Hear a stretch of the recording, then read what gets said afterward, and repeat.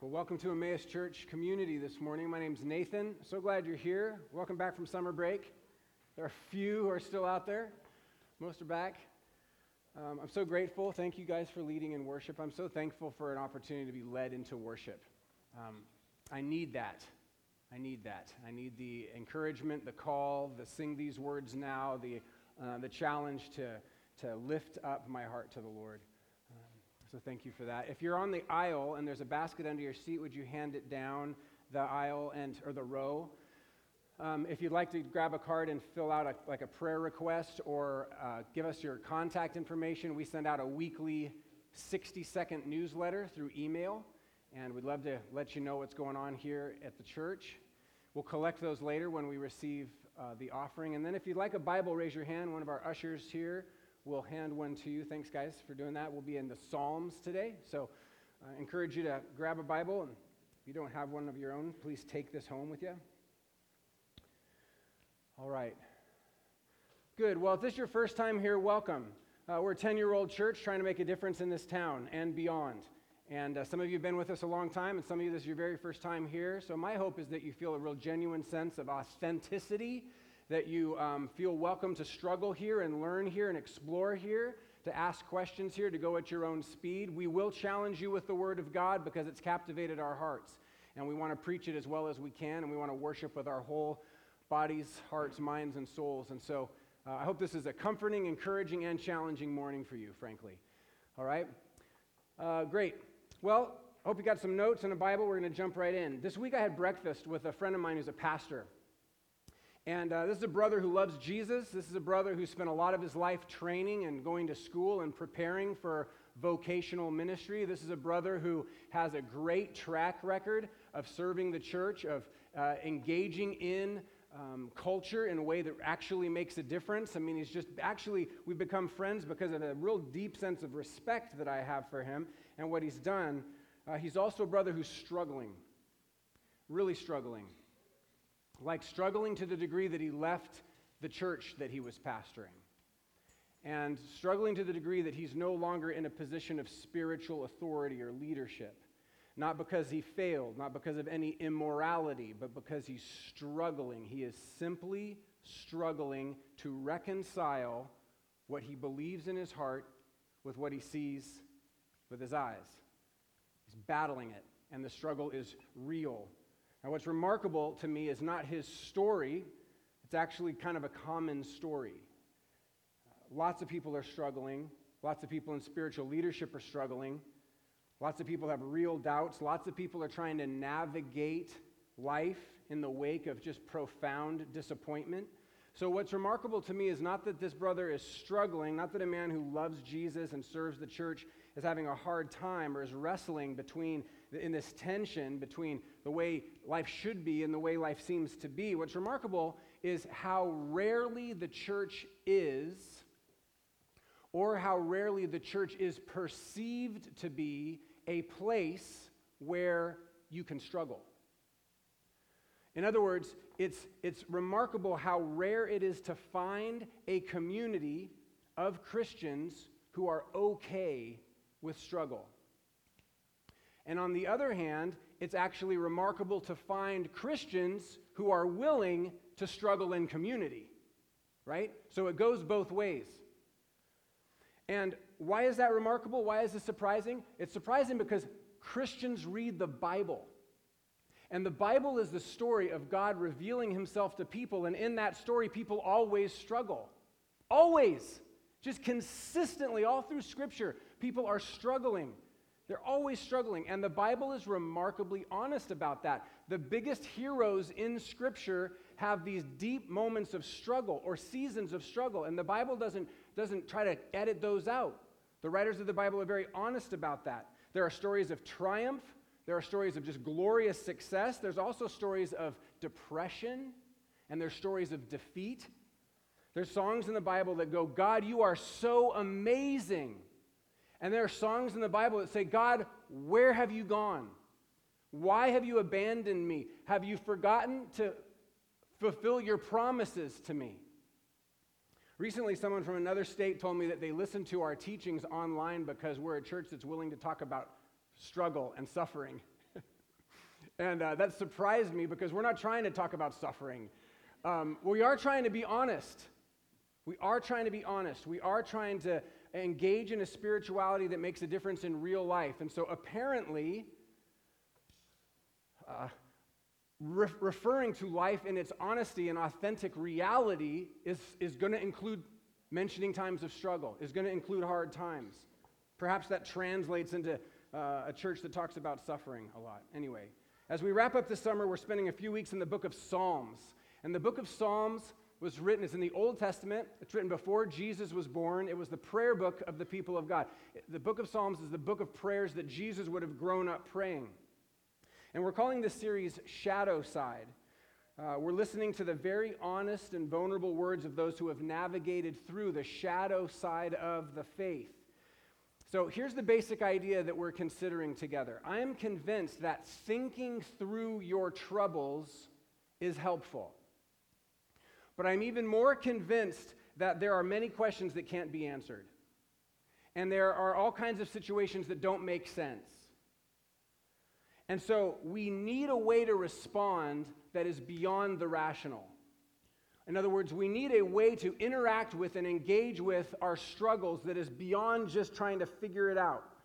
We need to find ourselves, when we find ourselves on the shadow side of faith, I think we need heart language. We need poems, and we need songs, and we need prayers to guide us through those shadows. In other words, there are part of our lives that are truly difficult, and they just don't make sense.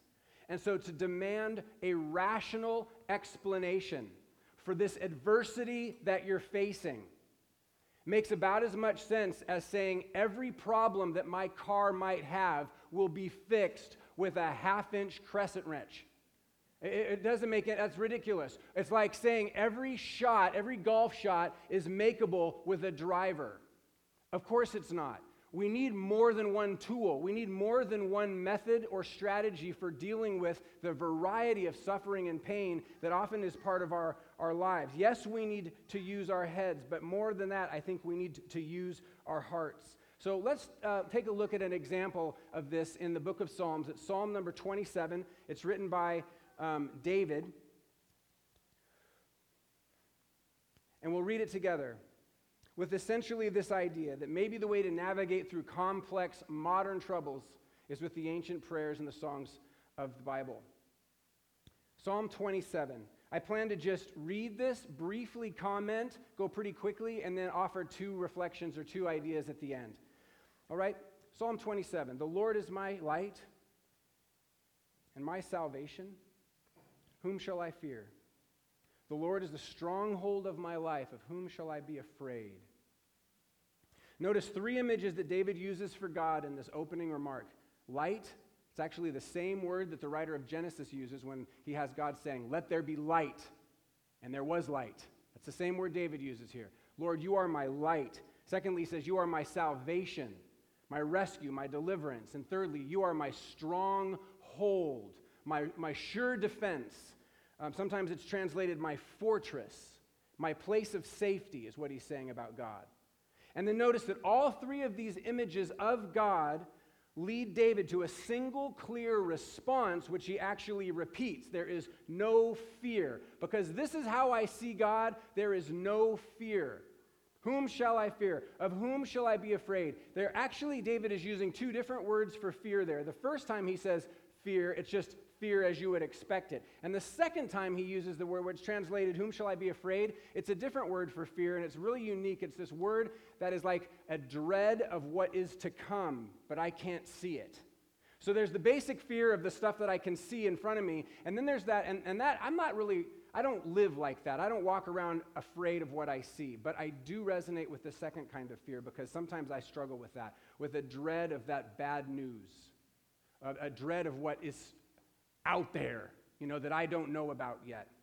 But David says, God is my light, my salvation, my stronghold, and as a result, I will not be afraid.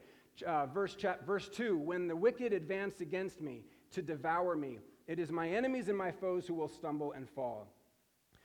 Though an army besiege me, my heart will not fear. Though war break out against me, even then I will be confident. Here we just simply see David's specific circumstance, David's specific situation. He's the king of Israel. He literally fought giants. His enemies were real armies with swords and spears and chariots and those kinds of things. So he's battling against people who literally are trying to kill him. I'm imagining your adversity is different from his adversity. I know his adversity is definitely different from my adversity, but the kind of adversity that David faces can be addressed the kind of adversity that I face can be addressed essentially the same way David faces his adversity, and that is this, that I will not fear. I will be confident. That still resonates, even though our specific struggles are different. The response to our struggle can be the same. Okay? Verse 4, one thing I ask from the Lord, this only do I seek, that I may dwell in the house of the Lord all the days of my life and gaze on the beauty of the Lord and seek him in his temple. This is very challenging to me because more than anything, David wants a relational closeness to God. More than anything. Like if you could have one thing, David, what would you have? If you have one wish, David, what would you have? I mean, it's so challenging to me that of all the things this up-and-coming king wants, I want a close relationship with God. It's a powerful statement. What is fueling this level of passion in David for God? It's what he believes is true about God. It's his theology. It's what he is convinced about God that is fueling this passion. Look at two things that David expects from God. Verse 5, for in the day of trouble, he will keep me safe in his dwelling. He will hide me in the shelter of his sacred tent. It's sometimes translated tabernacle. It's like this mobile church that was where David worshiped before his son built the permanent temple. He has set me high upon a rock. So one of the things that David is convinced is that in God's presence, he'll be protected.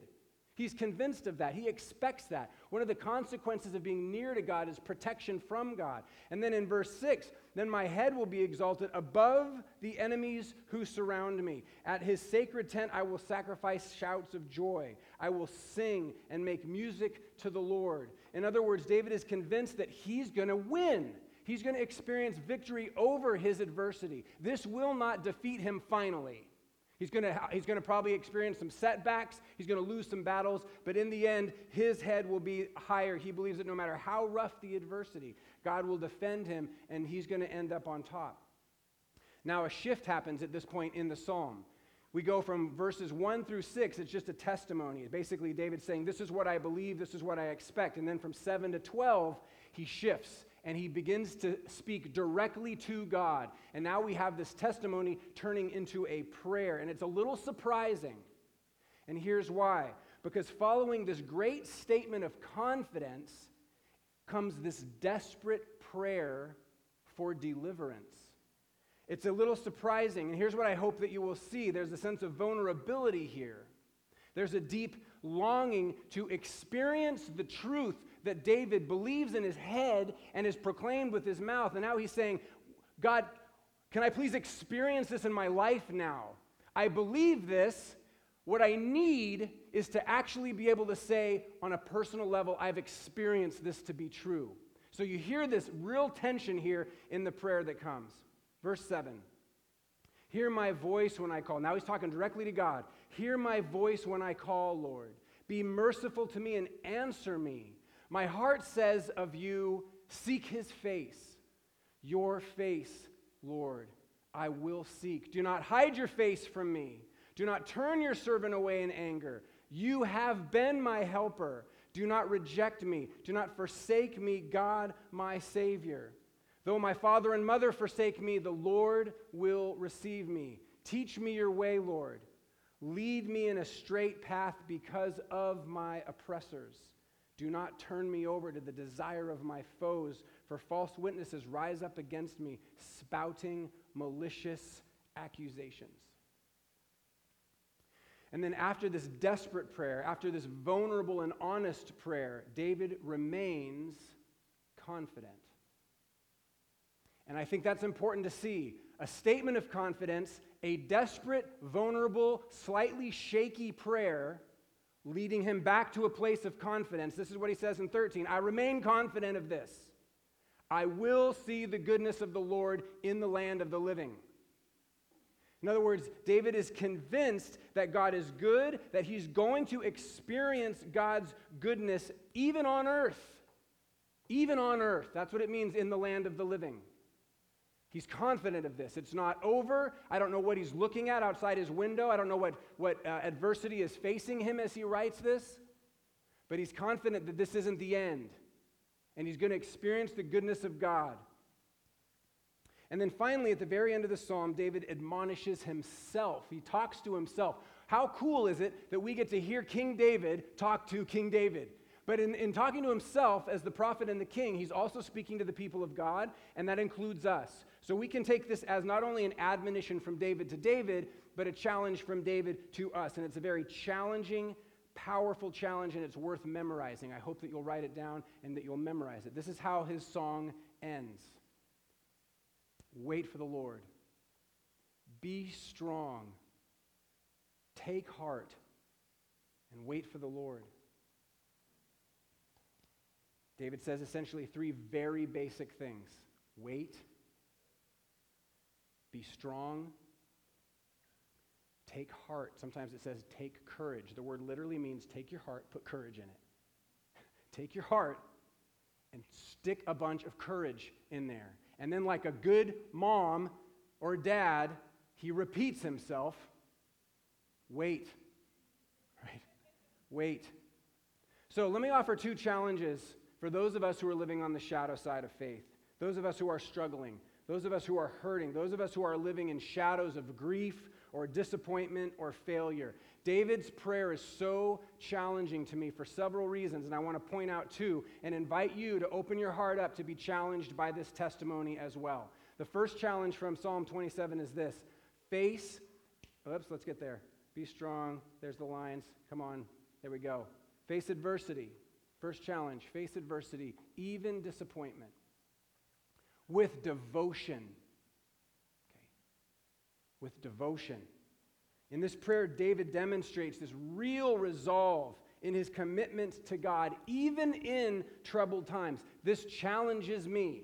This also instructs me because it helps me know that devotion to Jesus in times of trouble is possible. It's possible. I don't have to get washed out just because life is getting washed out. I don't have to fail just because failure is confronting me. Okay? I don't have to be bound to defeat because everywhere I look, people are being defeated. Do you see that? I'm not a pawn here. I'm not like just something that's just going to get washed away with the rest. No.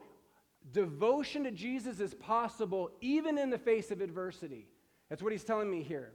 And facing adversity with devotion means that I might crawl across the finish line with a bloody body and a disturbed, troubled mind, but with a whole heart. With a whole heart. Victory for me is persevering in the faith. That's victory. Not professional success, not attaining some kind of wealth, not all kinds of relational or social accomplishments. It's persevering to the end. It's crossing the finish line with my life, at the end of my life, with my heart that is genuinely, authentically, honestly, wholly devoted to Jesus. There's the win. That's the victory for me. I'm going to tell you just a really personal story, and I hope that ultimately it's just helpful. I remember getting a call from my friend Steve Scott, who is also the overseer of our network of churches in this area, is the district superintendent of this Sacramento area of the Nazarene Church. I got a call from Steve Scott just hours after a room full of doctors told my wife and I that our son, who was then 4 years old, had leukemia, had cancer in the blood.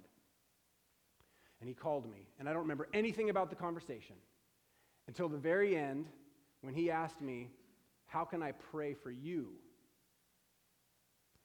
And I said, "Please pray for my soul."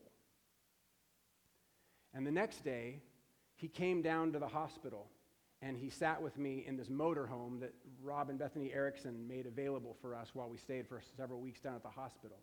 And we were sitting together in the motorhome, and he said this to me. He said, "What did you mean when you said, pray for my soul?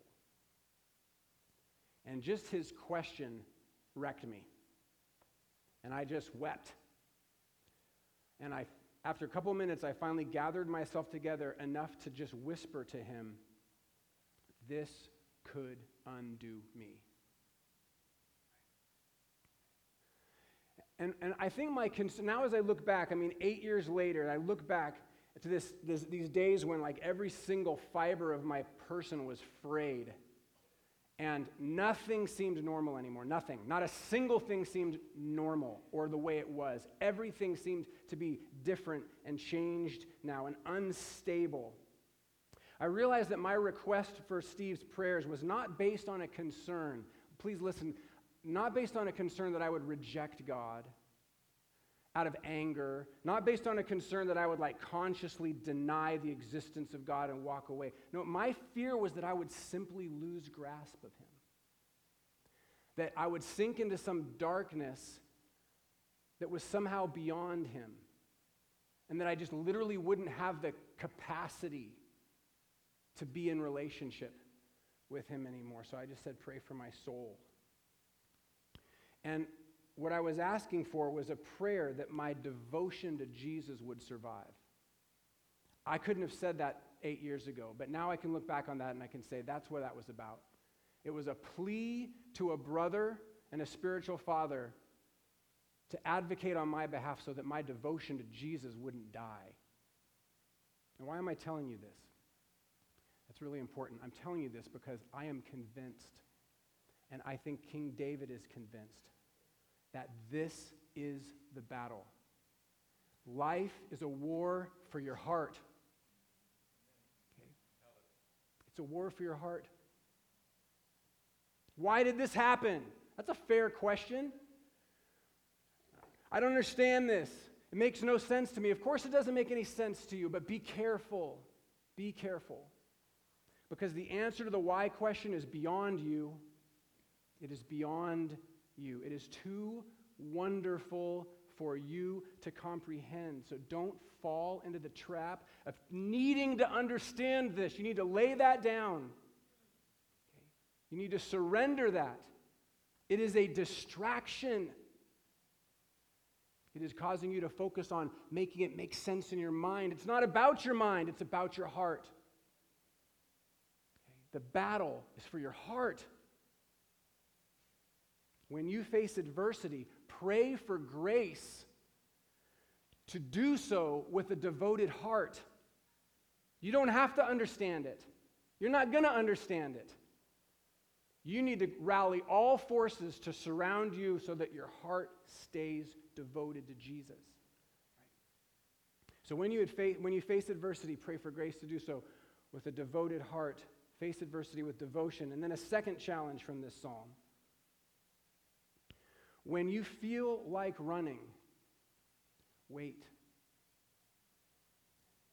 David's prayer is full of images of stability and security. He uses words like salvation and stronghold and safe in his dwelling and shelter and rock and goodness. The whole song is full of all these images of stability. The ancient church refers to David's psalm, Psalm 27, as David's prayer of devotion.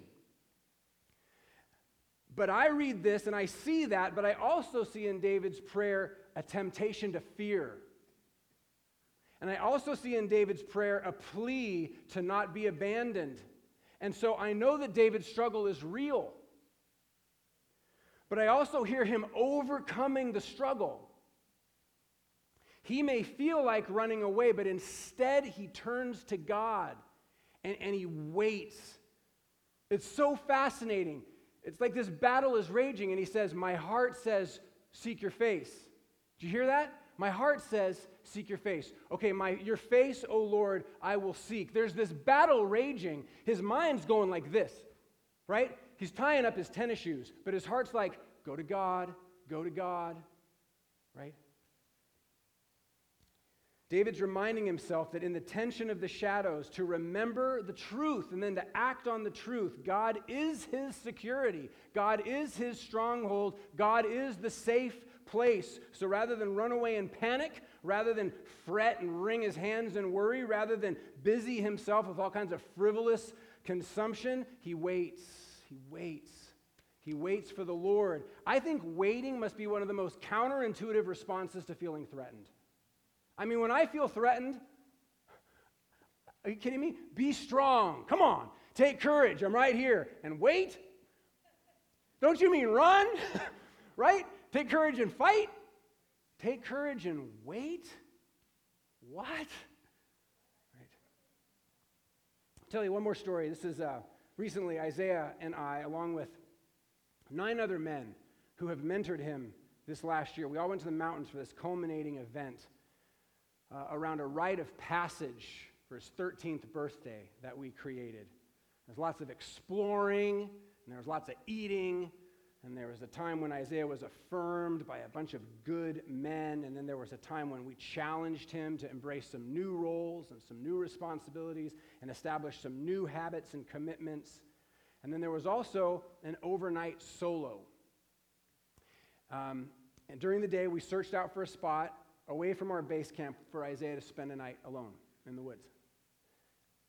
Now, we talked about this beforehand, and I had to do some serious convincing of my wife to allow this to happen. And we readdressed it several times. I want you to know, I wasn't like, and now, you will spend the night. No, we talked about it. And even up to the last couple days, and even that day, I said, how do you feel about this? You still, absolutely. And it was, I mean, he never hesitated. Because for Isaiah, the greater the risk, the greater the fun. So it was like, do it. Like, plant a bear right here next to me. Let's have fun with this. So I wasn't surprised that he was okay with it.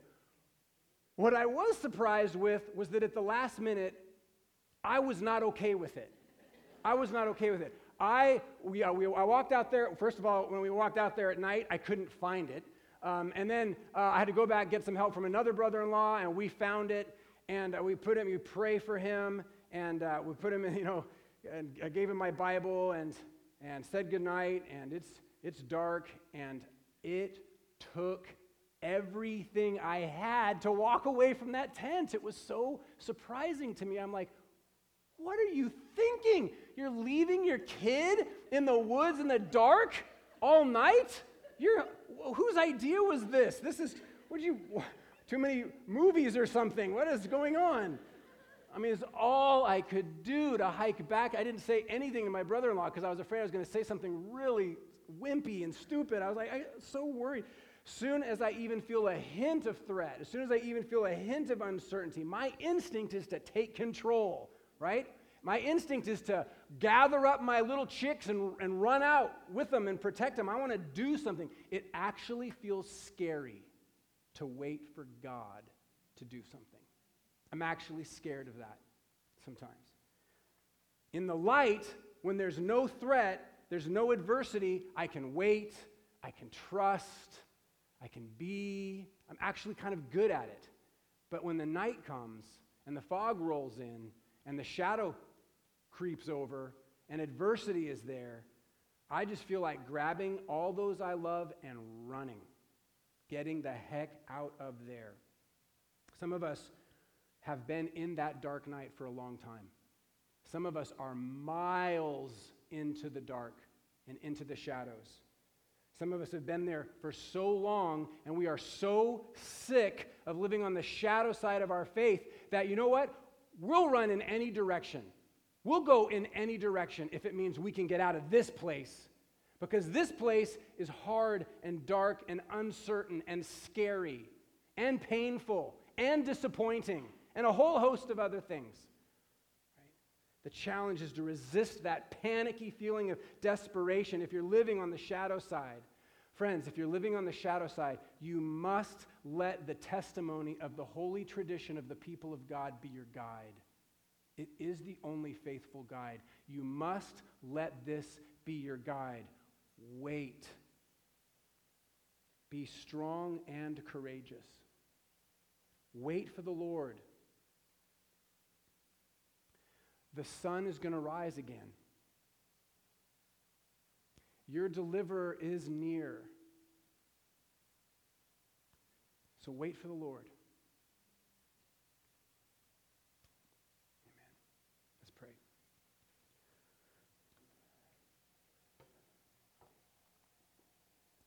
Sustain us, Jesus. Sustain us. Strengthen us, especially those who are wrecked with grief today, those who are scared because the finances are not there, those who are facing consistent disappointment in relationships and communication is not working out. Sustain us. Give us the fortitude so that we don't bail out, escape no matter what the cost. Give us grace to be with you in the dark, believing, trusting, not understanding, but placing our heart out before you and saying, this is all yours. I am all yours, and I am waiting for you. And so, Jesus, would you deliver those who need deliverance today? I pray for grace, God. May we be faithful followers of Jesus.